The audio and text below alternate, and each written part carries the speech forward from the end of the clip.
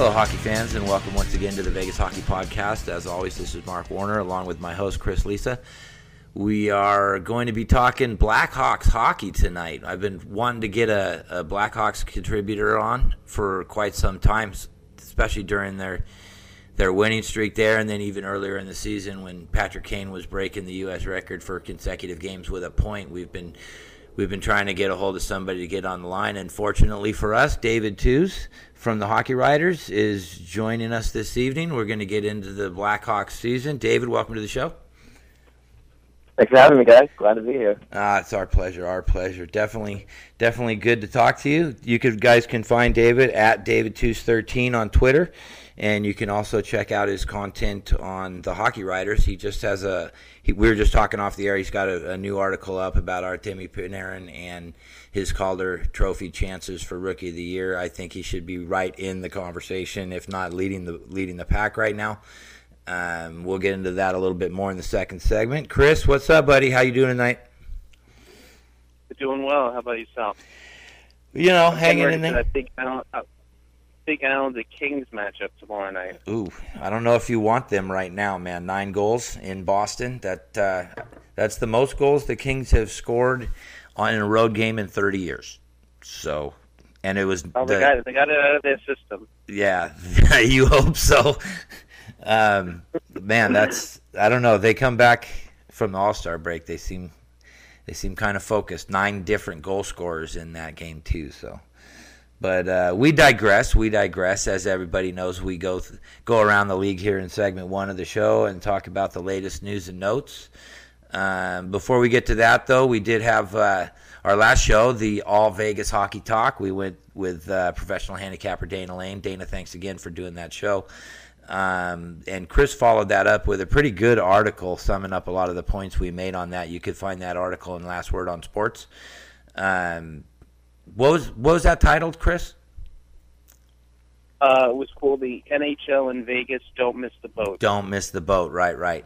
Make sure you guys check that out. If you enjoyed the last show, there's a little more in-depth on the expansion to Vegas topic if that turned everybody on. So make sure you guys get over to Last Word on Sports and check that out. But I don't know, let's start off with Byfuglien.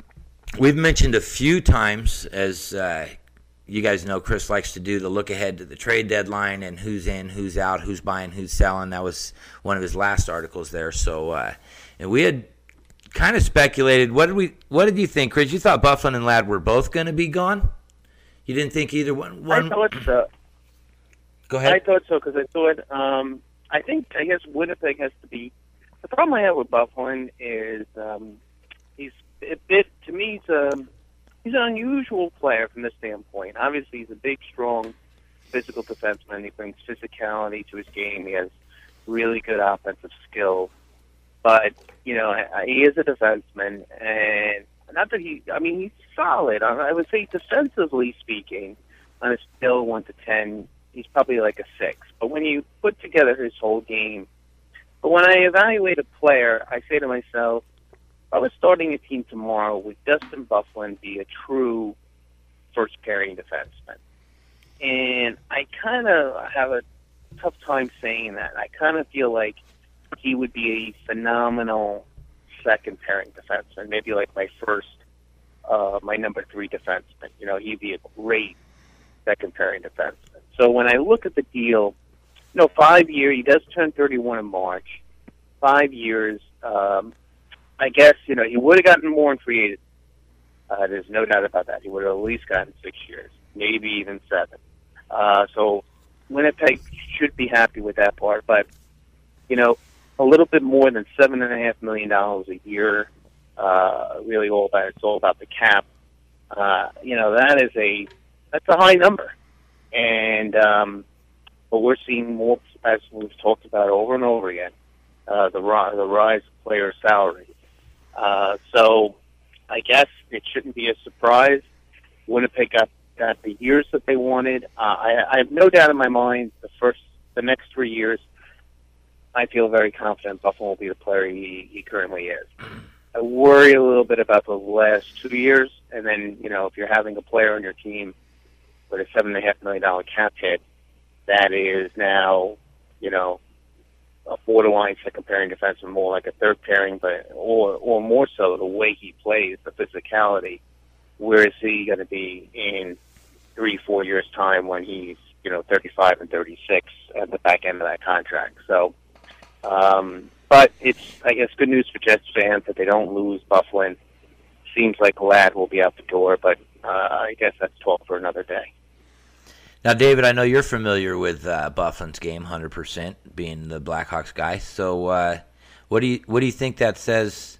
So I thought that letting both Byfuglien and Ladd go would send the wrong message to the Winnipeg fan base, being in their fourth year back in Winnipeg, and by not extending one or both of those guys' contracts due to cap reasons or money, that's definitely not the message you want to send to your fan base. They're playing in the smallest building in the National Hockey League, and I know that's a restriction when you're taking in Canadian dollars and it's 70 cents on the dollar and you're paying out in American dollars. But I think just for the basic PR of it, that we're spending money, we're signing our players, we're a healthy franchise, I thought that they almost had to sign at least one of them. And if they had to overpay to do it a little bit, I mean, he's making more than Drew Doughty makes. I think they almost had to do it. I know you're familiar with his game. What do you think of that signing? Well, Byfuglien's definitely a rare player. I don't think there are too many guys around the league that you can compare him to, just in terms of his natural physical abilities, and his shot is unreal. He's got great offensive awareness. But I just kind of question whether it was a good move to re-sign Byfuglien over Ladd. Right now, Ladd is their captain, if I'm not mistaken. He's a very productive player. He has a very sustainable game. He plays a strong two-way game. And he probably would have been cheaper than Byfuglien, too. And I just kind of question the decision to take Byfuglien over Ladd in this situation, especially when you have Jacob Trouba coming up, too. And Josh Moore, two great defensemen. I think that, I mean, we're all kind of agreeing that Ladd's going to be on the trading block then. Is that where we think that goes? Yeah, I don't think he stays the rest of the season in Winnipeg. Mm. Yeah, I think he's a goner. And I'll throw one caveat out there. If Trouba's going to hold Winnipeg's feet to the fire, though he's a restricted free agent this summer, but without arbitration rights. But depending upon how that goes, and I don't think this will happen this month, but watch out for June between the Islanders and Winnipeg and Travis Hamonic, who is a guy with very core certainty, and maybe some kind of Hamonic plus a player for Trouba plus a player, and both Winnipeg and the Islanders can help each other out with their various different situations, and Hamonic can wind up going back home to his hometown team where due to his off the ice situation. So that could really help out both teams. And keep in mind, Hamonic is at $3.85 million the next 4 years. So just a little. You heard it here first. If that plays out, come June. Let me hit this. If they're not going to re-sign him, do you go Hamonic for Ladd with a prospect at the deadline? Not wait until June. No, the Islanders cannot trade Travis Hamonic and make a run in this year's playoffs unless they get a equally solid defensive defenseman back. That's the problem. So I don't see them. He's a very critical part of their team. Obviously, he wants to, get traded. Ideally, in a perfect world, it would be Winnipeg due to his off-ice situation. But I see that more as an off-season move. I don't think the pieces and the flexibility with the teams are in play now. So anything can happen, but I would be not shocked but very surprised. So they cannot trade a defenseman without getting at least a solid defenseman back. And as we were talking about Pierre Marc, that market seems very thin. I mean, even like if they could get, I keep bringing this guy's name up, but a Willie Mitchell type. But Florida's not trading him. But a player like that, a pros pro, solid. So I'm not talking about a star, a player or something, and then they can add a Willie Mitchell and then trade Hamonic for a forward. Although that's good for the short term, not really good for the long term. But that's a trade I think that could really help out both teams. Maybe like I said, I think another player would have to be involved from each side to kind of offset things. But just throwing something out there to stir the pot a little bit in terms of something to watch for. I could see those two teams hooking up with each other. All right. Well, let's go on to the next big news of the week, I guess, is the 9-player trade that takes Phaneuf out of Toronto. Having moved Clarkson, Kessel, and now Phaneuf, that frees up Steven Stamkos type money, if you will, $19 million in the cap. I'm not sure. Do you know what McCulloch's contract status is? He's UFA. He's signed through next year. Okay. And he's making $4 million cap hit both this year and next. So basically, Jared Cowan and McCollum are signed for this year and next. Cowan's an RFA, but obviously they don't have to offer him a contract. And McCollum is going to be a UFA after next year. And those two players together's cap hit is $7.1 million, whereas Phaneuf is 7.0. So they pretty much wash out. So when the smoke clears, the Leafs will get 4 years off the books of $7 million starting after next season. And hopefully and for them, Greeny's contract plays in there too. How does that work out? I think his deal is up after this season, but his cap hit is right around the $3 million mark, I believe. Okay. So that's $21 million, and that doesn't even look at their roster at who their other UFAs are at the end of the year for Toronto. So, I mean, realistically they could be going into the offseason with $20 to $25 million in cap space. That's ridiculous. I know we'll fuel. Yeah, let's fuel the rumors because I know Chris loves this one. Stamkos doesn't re-sign. He's a Toronto Maple Leafs next year. Is that what you're saying? I think it's going to be Tampa or Toronto. I think and it's going to be how much he wants to stay in Tampa, and then how much Tampa wants. Tampa has a lot of people to sign. They either have a lot of commitments already, or they have a lot of people to sign. Starting with not just with Stamkos, but Victor Hedman's coming up. What are they going to do with the goalies between Ben Bishop and they do have the youngster waiting in the wings. Do they wind up trading Bishop because of the cap crunch that they're in? If they do re-sign Stamkos, Tampa, at least one of their really good players are going to have to be moved in a salary cap kind of trade. At least one, if not two. Right.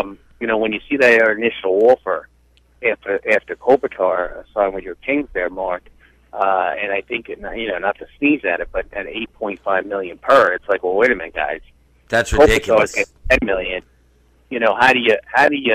You it can't. Just doesn't. That's a slap in the face. I mean, if I'm Stamkos, that's a slap in the face that they offered 8.5, right? I mean, that just leaked out here. That doesn't make a lot of sense to me. I mean, it's almost like you got to start at least $10 million. I mean, the Kopitar signing, as we talked about before, to me it signifies that if you're now a franchise player, you're getting $10 million. So, and I think he'll get north of that. I think he'll break Kane and Tews' 10.5 at least, and I wouldn't be surprised if he got upward close to $12 million. So I think this deal was all about cap space. In fact, 100%. I would make the argument the best asset that Toronto got back in this deal was the second-round pick they got from Ottawa, which is not even in this upcoming year's draft. It's the following year. It's in 2017. So I think that was probably the best asset they got in this deal. So well, let me get out to a break here, and we'll get David's views on that trade when we come back from the break. We'll be right back. Hello, hockey fans, and thanks for listening to the Vegas Hockey Podcast. Make sure you check out all our episodes on SoundCloud, iTunes, and HockeyTalkRadio.us. the internet's first 24-hour day, 7-day a week, all hockey talk radio format streaming station. Check it out.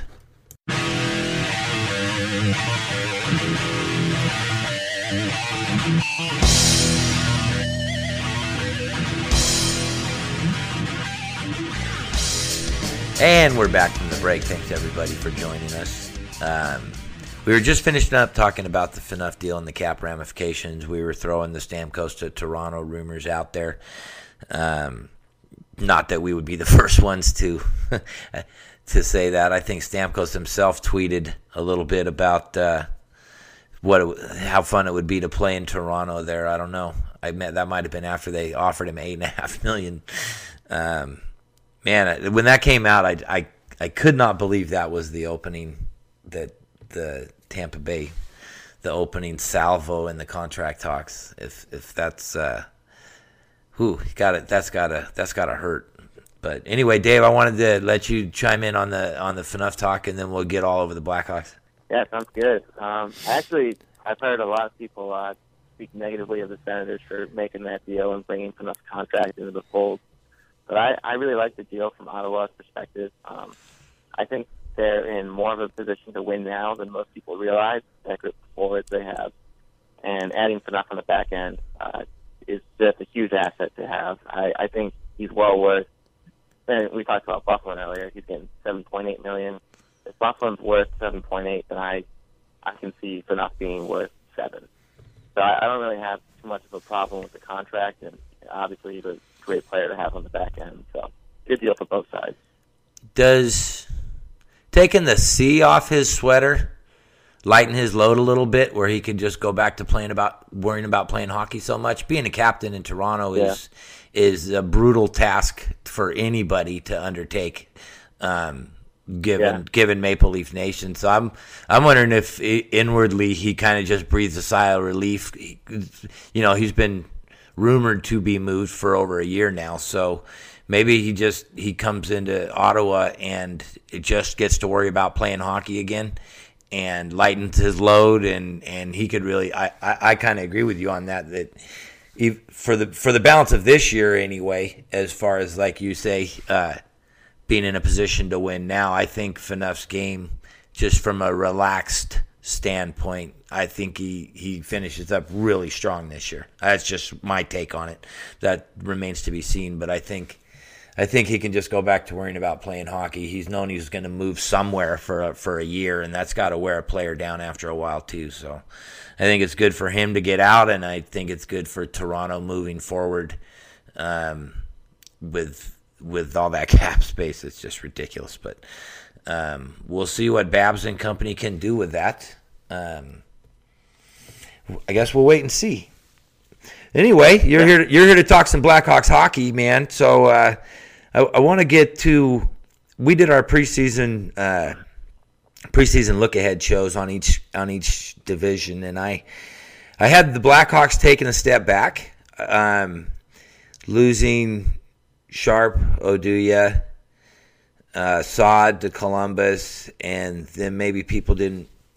With all that going on, Richards leaves and goes to Detroit. So that's four pretty important players off a Stanley Cup roster. So I had them moving back. I think I had them in a wild card spot with Nashville, St. Louis, and if Minnesota could get consistency out of Dubnyk, taking the first three spots there. Obviously, I'm wrong. First place in the West. I should know by now, being a Kings fan, that if you don't step on their neck and snap their trachea and then cut their jugular and then maybe put a shotgun blast in their lower spine, the Blackhawks will not die. I should know that by now, but I guess I learned painful lessons. So how do you get from and they've done it before, so all credit to the GM. How do they get from losing? I think that added up to 8 Stanley Cups out of the room, to once again top of the Western Conference. Patrick Kane's having what I think is his best overall season. How do they get from that point to this point? And who's been I know we got a Rookie of the Year candidate in Panarin on the roster, but who else maybe has stepped up and filled some of those roles that maybe some people like myself? I've only caught a handful of Blackhawks games this year, but who else has stepped up and filled those voids for that club? Yeah, definitely. So I think the Saad trade is really a big part of this, where you look at the pieces that we got from Columbus in that deal, and a lot of people were super pumped about getting Marco Dano right away. They thought he was going to come in and just replace Saad on the top line, and that really hasn't happened. But one guy who has paid off tremendously is Artemi Panarin. He's been fabulous so far playing with Kane and Panarin on that second line. And it's really just kind of been him replacing the production of Saad just from a different area on the ice. His two-way game is superb, and he's got 18 goals this season, too, which is pretty impressive for a guy like him who is not normally a 20-goal scorer, and he's easily going to get 20 this season. Right. So I think that's been a big part of it. And then in terms of replacing Oduya, I think Eric Gustafson and Trevor Van Riemsdyk have both been able to kind of rotate in and out of that fourth defenseman spot well enough to replace Oduya's minutes and really provide some valuable production on the back end. It's tough to replace a guy like Oduya. For sure. He's such a good puck mover, and he's so responsible defensively. Absolutely. But Gustafson and Van Riemsdyk are both great on the outlet passes. They know when to pinch and when to stay home defensively, and they're smart in the neutral zone. So I think those are two guys that really stepped up and kind of use that third in a bit. Now, when you lose that much leadership, and I'll say Sharp and Oduya, and I'll even say Richards, who's been through the ringer around the league quite a bit. Has anyone stepped up in the? You mentioned Panarin, obviously, and Isamov. What about the leadership roles that were vacated in that? I mean, I know Tews is probably, if not the best, one of the top three captains in the league as far as leadership in the room goes. But has anyone jumped forward to kind of claim a bit of leadership from a veteran standpoint? Yeah, absolutely. So Seabrook replaced Sharp as the second alternate captain behind Keith. Obviously, Tews, like you said, is a tremendous captain. Absolutely. But Seabrook's always been a pretty steady presence in the locker room, I felt. And his play this year has just kind of further cemented his leadership status. Another guy who really doesn't get enough credit as a leader, I think, is Corey Crawford. I mean, it's pretty untraditional to see a goalie be one of the team's top leaders, but he's so consistent, so underrated, and he doesn't really seem to care about the fact that people overlook him year after year. And I think that really gives him a lot of credit in the locker room, and he's been fabulous again this season, so I think it's tough. It's not tough to replace a guy like Sharp when you have guys like Seabrook and Crawford stepping up this season as well. Right. It does got to kind of, I don't want to rub any salt in the wound or anything, but to have Sharp and Oduya barking up your tail in Dallas there, that's got to be a little motivator, doesn't it? You guys got to finish in front of Dallas for sure. You can't let them go down to Dallas. And we did again on our preseason. I really like the Sharp and Oduya to Dallas because missing the playoffs last year, and also your old friend Niemi going to Dallas as well. That added 5 Stanley Cups to that locker room, and I think the one thing, obviously, they have offensive. They're a juggernaut on the offensive side, but bringing in Stanley Cup leadership and experience into that locker room obviously has just helped Dallas tremendously this year to go from where they were last year to where they are right now. So just from the Blackhawks standpoint, you guys got to finish in front of Dallas in the standings because that's oh man, could you imagine if you got to go to Dallas on your second round series there? That'd be a story. That'd be a storyline, wouldn't it? Yeah, the second round, that would be a brutal matchup.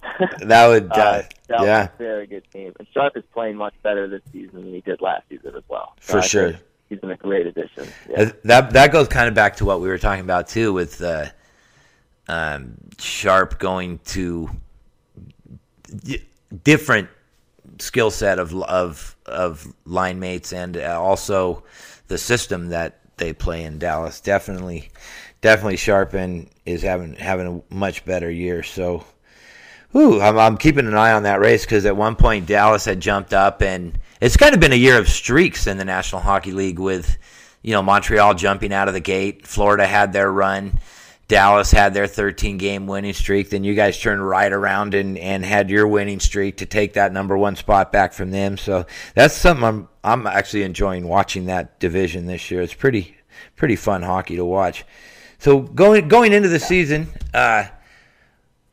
with all that in mind, and we haven't even, and I don't want to touch too much on it, but there was the Patrick Kane situation with allegations there in Buffalo, and everything that went with that, as far as all the media want to talk about, forgetting it's a Stanley Cup champion team. Let's just talk about some unfounded allegations, and going into that. And so Patrick Kane comes out and breaks the American point a game, consecutive point game. Something like that. You know what I'm trying to say. So he comes, and I really wasn't sure. He's still young. People don't realize. I think he's still 26, right? 25. Yeah, still growing. Yeah, he's still young. So I didn't know how he would react to that on the ice, and he leads your team in everything, plus minus, points, goals, assists. He got to be. If you're talking MVP at this point, obviously Patrick Kane's name has to be right at the top of the list. You might put Holtby in there. You might put Luongo in there. Paulson too, probably in Ottawa. Yeah. But I mean, to get to this point with that kind of roster turnover on a championship team, when you have the rookie coming in, kind of undersized as your second leading scorer. I'm a big Coach Q fan. I think that his coaching kind of won the Western Conference Finals last year for you guys. The moves that he made, he totally outcoached Boudreau. And, I mean, what is he, the third all-time winningest coach, I believe, in games won? So I got to say it from might be second now. Is he second now? I think this might be his finest season with how he dealt with everything that was going on in the start of the year, maybe adjusting, tweaking the system, tweaking the lines, finding the right chemistry, and keeping that group together, believing that what you guys do have there is obviously still one of the best teams in hockey, when a lot of the outsiders were like myself, pulling them down a notch. What do you think from what you've seen, at least even in his time in Chicago? Is this maybe his finest work yet, Coach Q? I would say absolutely. If he's not a finalist for the Jack Adams after this season, I'm going to be extremely disappointed, because he absolutely deserves it. 100%. I think this season he's taken some big strides just in terms of trusting his players a lot more. So I don't think there was ever really a distraction with the whole Kane situation. I think he trusted Tews and to lead that locker room, and trusted Kane to figure it out on his own and kind of figure out how he was going to be successful still. And then he's really trusted his young players a lot more. I look at Philip Deneau coming up, and he's filled the third-line center role very well so far this season. And that's not really something that would have happened in seasons past. There might have been some growing pains for a young player like that, but Q threw him right in, and he responded, and Q rewarded him with more ice time, which I think has been a great decision. So I think just in terms of trusting his players and knowing the kind of the special team that they have in Chicago has been awesome for Quinville so far this season. No, that's a great point, because even last year when you guys were short-sighted on defense in the playoffs, he was rolling two pairs for a whole lot of different games. Your third pair of defense was getting 3 or 4 minutes of ice time, and well-deserved Conn Smythe for Duncan Keith, of course. But yeah, the younger defensemen on the roster, and maybe it's different in the regular season as you're and the playoffs, where you're going to shorten your bench anyway most times. But yeah, it's a great point in trusting the players a lot more than what I'd seen him do in the past. It's a great point, Chris. Did you want to jump? Well, you know what? Let me take us out to a break. We've got about 15 seconds left, and if you can stick around, we'll do another segment or so. and we'll let Chris jump into the action here. We'll be right back. Hello, hockey fans, and thanks for listening to the Vegas Hockey Podcast. Make sure you check out all our episodes on SoundCloud, iTunes, and HockeyTalkRadio.us, the internet's first 24-hour day, 7-day-a-week, all hockey talk radio format streaming station. Check it out.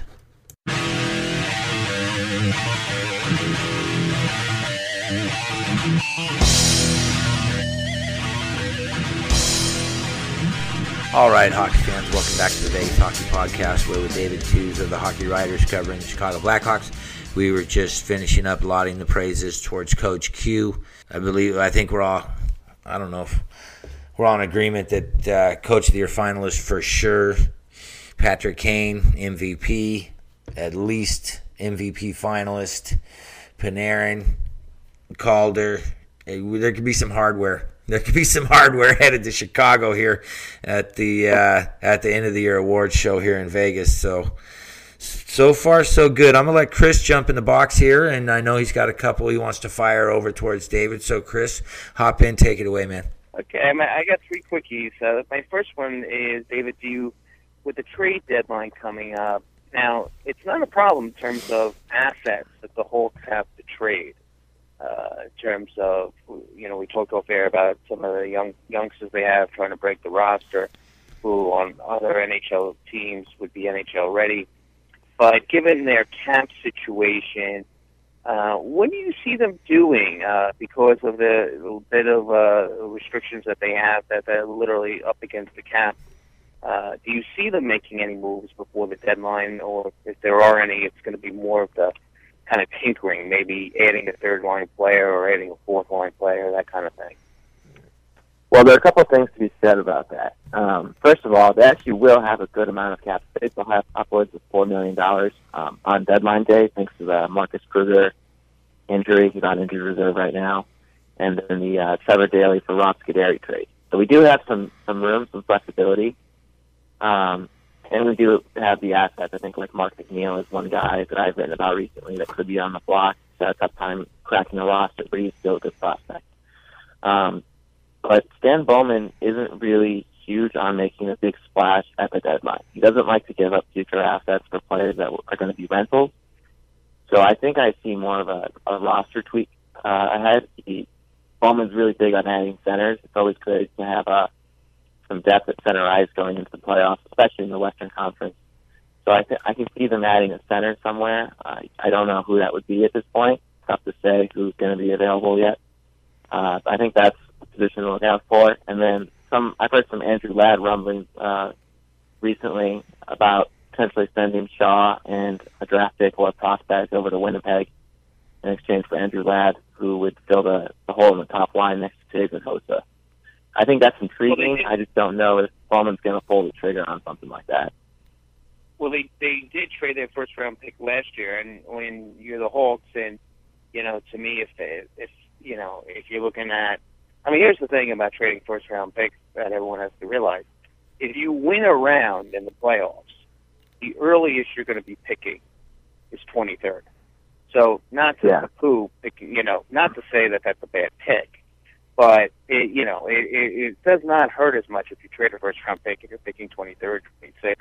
So the Hawks did trade their first-round pick last year, I believe, for Mets, Arizona, if memory serves correct. So do you think they'd be willing to part with us, keep the kids that they have that are close, and but be willing to dangle that first-round pick again? I think it's tough to dangle that first-round pick when they don't have a second-round pick either because of the Timonen trade. So they do have a third, 2 fourths, and 2 fifths, and I feel like those are the most likely assets that are going to be moved. But I think a guy like McNeil or even like a Tanner Caro, those are going to be the guys that might be on the move just because they're having such a hard time cracking the roster right now, and they're still valuable players.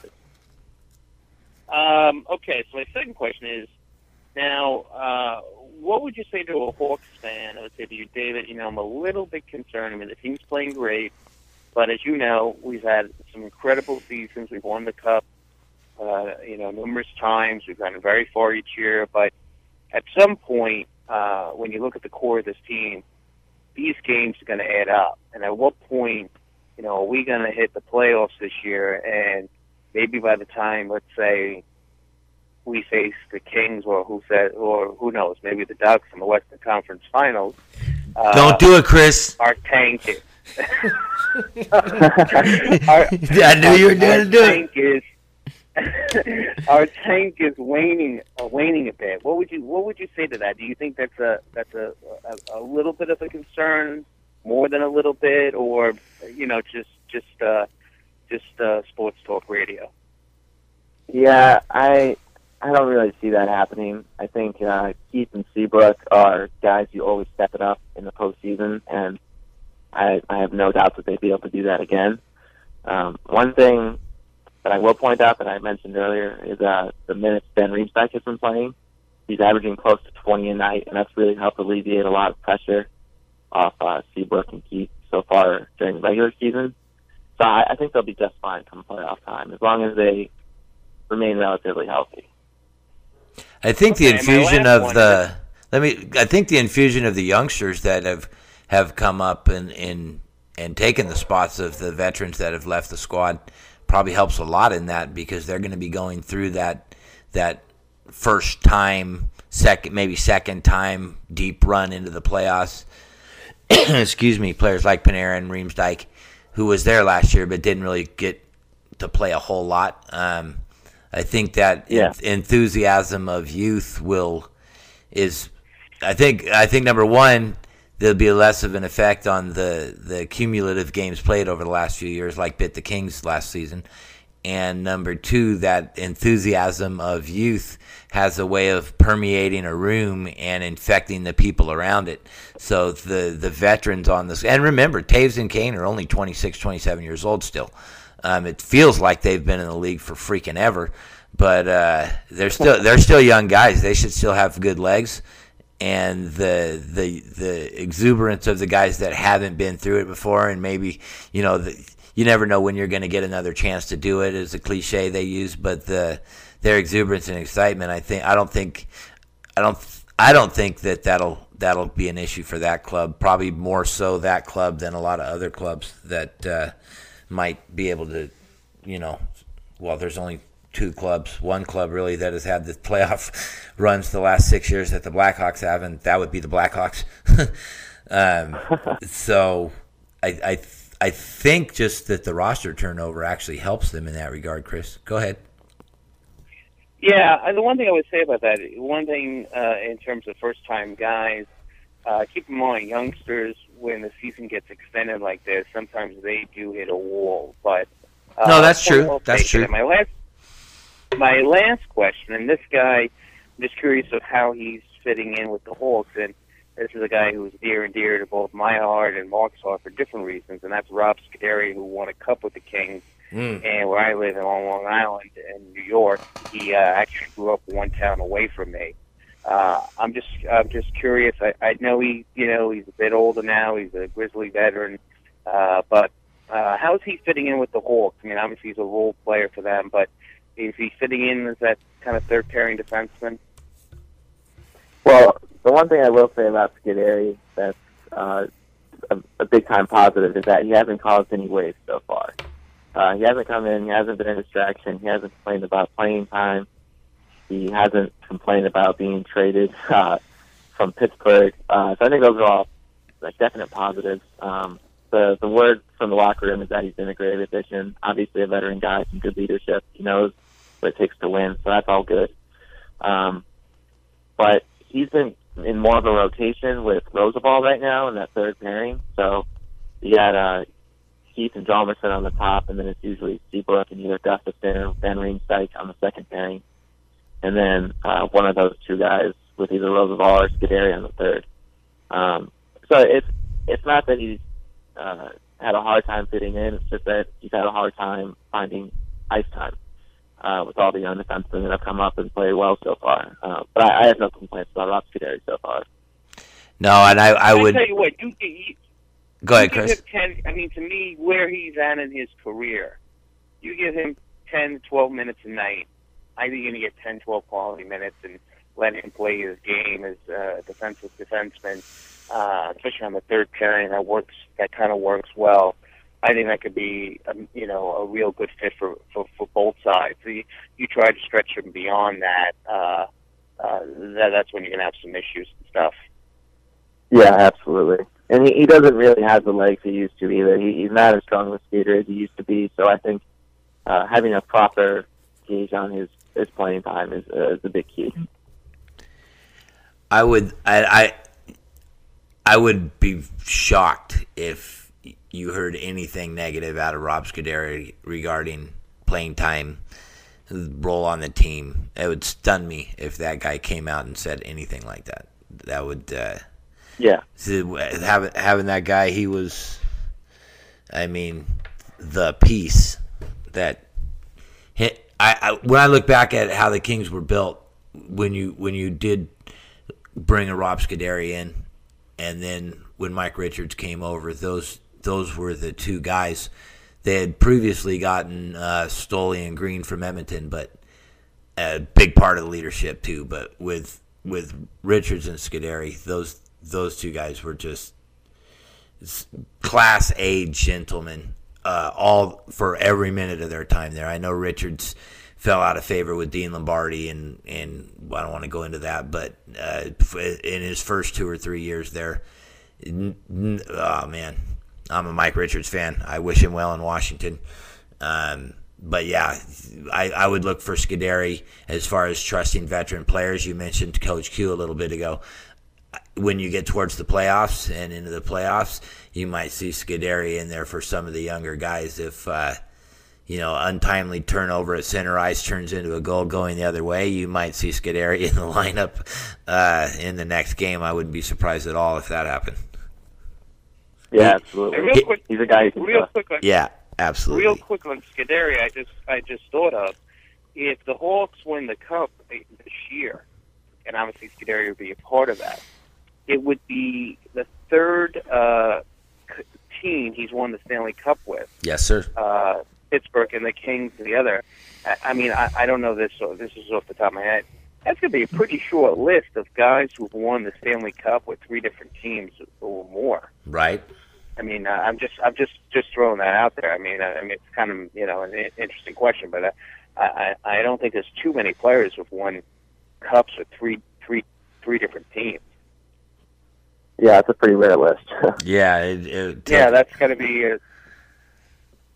Call the Elias Sports Bureau on that one. I don't know. I can't think of any off the top of my head. Yeah. Of course, they would. In the last 10 years, they would all have to be either Blackhawks or Kings, right? Pretty much, right? Or maybe. He won the other one with the Penguins. And the Bruins are in there too. The Bruins, yeah, Bruins are in there too. But like a little Bruins in. Yeah. Yeah. Well, Lucic has the chance this year to get his second with the second team, and then who knows? Yep. If we can't re-sign him, he could go on and get a third. So maybe there's one. Maybe there's one that'll happen this year, and one that'll be up and coming. He is going to score big in free agency. Yeah, it's going to be more than the Kings can afford, I think, unfortunately, because he's really fit in great. After that Kopitar signing, I would agree. I think he. Go ahead, David. He's going to get probably $7.5 a year. I think Lucic for 6 years, maybe 7. That won't surprise me. Yeah. I was going to ask though, is there anyone you would consider moving on the team right now in order to make space for Lucic? I'm looking at a guy. Absolutely. You might not want to hear this, but Dustin Brown. I wouldn't move Brown. I would move Gaborik. Gaborik's scoring's really fallen off, and he's getting older, and a team that might be looking to add scoring in a different offensive system where he would fit better in, I'd move Gaborik. Yeah, that's interesting. I think Dean Lombardi's proven, and I've said this on the air, that he's loyal to a fault, and he proved that with Mike Richards. And I personally think Dustin Brown is a King for life. I don't think that Dean Lombardi would move Dustin Brown just because of what he's meant to the franchise.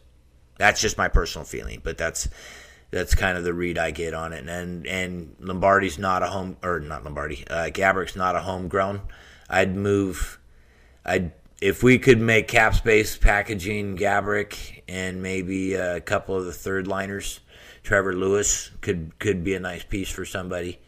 I'd go that way. If you can hang on for one more second, we'll go ahead and finish things up and let you go. But I'm out of time right now, so we'll be right back.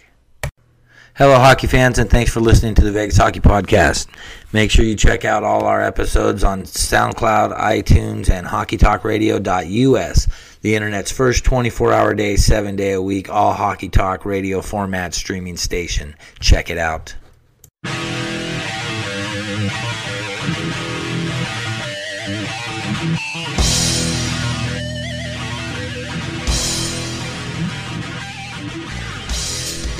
All right, we're back one more time. I want to thank Dave for coming in. Really good insight on Blackhawks hockey this year. Make sure you guys follow him at DavidTews13 on Twitter for all of his Hockey Writers content. Make sure you follow the Hockey Writers. David, are you out there anywhere else on the internet?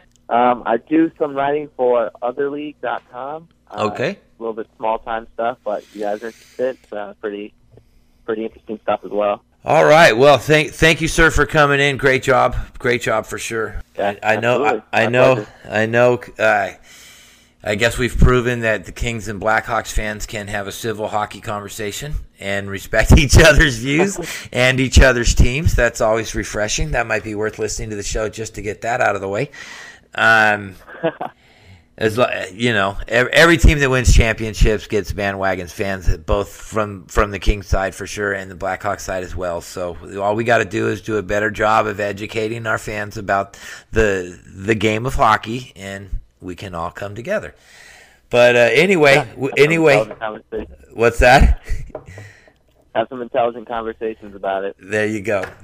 Anyway, before we let you get out of here, everybody who writes for a team, we always put them on the spot. Do we have back-to-back champions in Chicago this year? It's tough to say. I have a lot of respect for that Kings team, especially if they manage to hang on the loose each past the deadline. But I like the chances a lot this season. Crawford's playing his best hockey of his career, and Kane and Tews are both rolling, so I like their chances to repeat. Anybody in the East give you guys what if it ends up Washington Blackhawks in the final? You guys got Washington? I'm not too worried about Washington. I know they're playing very well this season. I just don't know if they have the blue line depth to keep up for an entire postseason or a 7-game series against the Hawks. Still to be proven. They're also very reliant on Holtby. Still to be proven for sure. They're one of those, and I think now they may be ready to change that script a little bit, but they are the classic regular season President's Cup trophy first round exit team. So if they do, if they do make it out of the East, we had the Dana Lane on last week. He's a handicapper here in town. Interesting matchup would be if Boston squeezes out a wild card and ends up playing the Washington in the first round. That would go a long way towards telling me what kind of team Washington is if they had to, because I think if Boston gets in, they're going to be that team that nobody in the East really wants to play. I mean, especially if Rask can get a hold of his game a little bit. I mean, it wasn't very pretty last night, but notwithstanding, they put together a pretty solid season so far. So we're going to get into that a little bit more in a little while. But the East is going to be a different story. It's going to be tough to see who gets in, but. No, I think we both agree we're looking at it at yet another Kings Hawks Western Conference final, and the NHL will be a better place for it. Some of the best hockey I've seen in 10 years for sure. So, David, that's provided that the Ducks don't. Man, I'm gonna have to let you go, Chris, and I'm gonna finish this show with David and.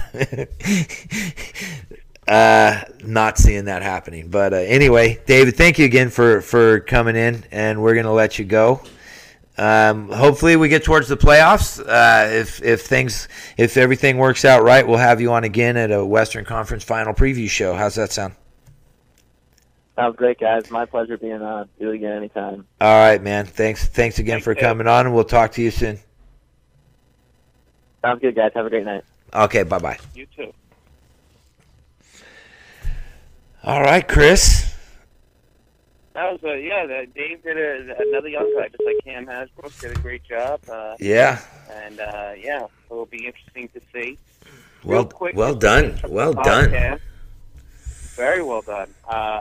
Is just real quick as we're doing this podcast on Wednesday the 10th, going into Wednesday the 10th action, and the Eastern race is just insane. The Capitals are obviously going to win the East. I'm not ready to give Florida win the Metro. Excuse me. I'm not ready to give Florida the Atlantic, although they are starting to have a bit of separation. They're up to 8 points. But when you go past the division leaders, you got in the Atlantic, Tampa Bay and Boston with the 2 automatic spots at 62. And then on the Metro, you have the Rangers at 65 and the Islanders at 62. And then after that, the wild cards, you got Detroit at 62, Pittsburgh 61, New Jersey 61, Montreal 58, Carolina 57, Ottawa 56, and Philly 55. I mean, obviously, there's some games in hand with some of those teams. Like, for instance, I could tell you, following the Islanders, that they have games in hand on a number of teams. They have, I believe, a couple of games in hand on the Rangers. And I believe they have 3 games in hand on the Devils, as an example. But and Montreal. Montreal too. 2 games on Carolina. That is potentially. I mean, no team outside of the division leaders right now should feel safe whatsoever. So I think each team is going to have to look at it as our playoffs is now. So it will be interesting to see, and then who also, who hits a good streak, or if any of those teams hit a bad streak between now and towards the end of the month, and like a Carolina or a Philly, and do they become a seller? That kind of thing. Something to watch out for. Man, even though Carolina's sniffing it, I still got to think that Stahl has moved at the deadline. I should have asked David. He'd be great. But how about him going to the Blackhawks? I don't want to see that. Ouch. Actually, I would not. I mean, if it could work out cap-wise, be a good fit, huh? Look, if you look at, right now, you got to think. Obviously, the 3 favorites to win the cup, the 3 teams that could feel like this could be our year, is the Kings, the Blackhawks, and the Capitals. Dallas. I gotta put Dallas in that spot too, Chris. Dallas. Really, absolutely. I'm not with you on that one. No, you said that the teams. I know what I said. But I'm just saying, I gotta think that one of those 3 teams is going to try to do their darndest to make a signature move before the deadline, and Eric Stahl would fit all 3 of those teams. Yeah, for sure. There's, like I said, there's cap situations. There's giving up a lot of assets for a rental situation, so not an easy trade. And that's provided that Carolina falls out of it, or maybe it doesn't. Maybe Ron Francis is going to look big picture. I'm gonna go backwards. I absolutely think Dallas believes they're a cup contending team right now, to a man. I can't sign off on that goaltending. I just don't think, when push comes to shove. I mean, all right, I could definitely see them beating St. Louis. St. Louis is a team that should be knocking on the door, but we've known that they're playoff, no pun intended, they're playoff blues, if you will. But I don't see Dallas beating Chicago. I really don't see them. I see them. I don't like that matchup for them at all. I agree with you. I agree with you on that. I think it would be a 6 or 7 game series, though. Yeah, I don't know. You're a little bit higher on them than I. I have been from the start, so I'm gonna stay on them. You have been. I've been, and Florida as well. So. I have been. And if Matt Pryor was here, he would be beating me up. But, Yeah, he would. And who knows? Maybe they can add a defenseman before the trade deadline. That's who to watch for. That's who to watch for the trade deadline is what Dallas does, because I'm still not in love with it. Even if they do, I'm still not in love with that goaltender. If you have two goaltenders, you got none. Is that it? No, I think they're both good. I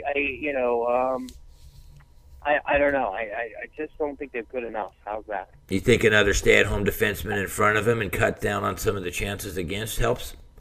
Yeah, no, that always goes a long way. That always goes a long way. I mean, it's not impossible, but to me, it's clear that the three best teams are the Kings, the Hawks, and the Capitals. And I tell you this, I'll leave you. Well, I guess maybe we'll end on this note. It is amazing, although we had David on, obviously this show, Dana, Lane, the last show. The Capitals, I mean, I get it, but they are not getting a lot of love out there in terms of people like, you know what, you think you're a top team? Show me. Get to You're the right. Stanley Cup Finals, and until then, I don't want to hear it. I'll tell you what, I'm looking the attitude. I'm looking at something right now. Goals for 174, goals against 118, goal differential plus 56. Washington Capitals. That's pretty outstanding, huh? They've only lost 9 games in regulation this year. Yeah, maybe. You know what? We need to look up a Washington Capitals writer and get him on the show, because that could be a big chip on their shoulder going into the playoffs. Is no one believes in us against the world, locker room material. No one's picking us to get out of the East. You know what I mean? And I keep going back. And I know you'll agree with me on this. I keep going back that you got Justin Williams in that room now, and even Mike Richards. I think, especially Justin Williams, because he's a big key component to that team. Big game player. Yeah, I think that's sometimes you have that one guy who can help take a team, turn the corner when they've been so close. So. Yeah, I think that's a great idea. Maybe for the next podcast, let's find. Let's hook somebody up. Absolutely, best team in hockey, and we're not even giving them any love. Yeah, I mean, I definitely respect them. They knocked out the Islanders last year. I think they were unlucky in the Rangers series. They won that series, but they didn't. I think that's kind of like that's the point that. Year after year, they seem to have really good teams, and they've been ever so close, but they can't even get into the Eastern. Not that it's an easy thing to do, but they can't even get into the Eastern Conference Finals. So, this is the year that they have to. I mean, let's face it. It's been quite some time that someone has had this kind of dominant regular season from pillar to post so far. That's ridiculous. Yeah, no, they've been fourth place in the conference is 20 points behind the Capitals, and that's your Islanders. Yeah, absolutely. Yeah, no, they. That's ridiculous. They've taken no prisoner. I mean, they've been. They're going to be a tough hombre. One thing, as long as they stay healthy, come the playoffs. And I do not have any doubt with them in goal with Holtby. No, absolutely not. I mean, my more doubts with them is, just the team in front of him in terms of when they get to a big series. Yeah. And being able to win those key games. But yeah, I mean, from a talent standpoint, it's all there for them. It really is. Yeah, you're right. It is all there for them, and there will be a lot of pressure on them because the expectation. Let's put it this way. If they don't at least get to the Stanley Cup Final, this season will be viewed as a gigantic disappointment. That's a lot of pressure. Yeah, it is. Especially after where they're sitting right now. Pressure. Yeah, like you said, what if they drew Boston the first round? Boy, Boston has nothing to lose with people like Bergeron and Rask and people who've won before. And, experience. That would not be a matchup if I was them. Or better even still, what if Montreal sneaks in as the second wild card and Carey Price? They have to face Carey Price. If he comes back healthy You know, and I mean, fresh, tough that's- draw. Tough you draw. know, now, if they face someone like a Pittsburgh or someone along those lines, they would be a gigantic favorite. But not that they wouldn't be favorites in those other series, but there's going to be a big spotlight on them. Well, Chris, I got to wrap this up, man. Right. Make sure you follow Chris, Last Word on Sports, the Hockey Writers, at the NL King, and we're gone.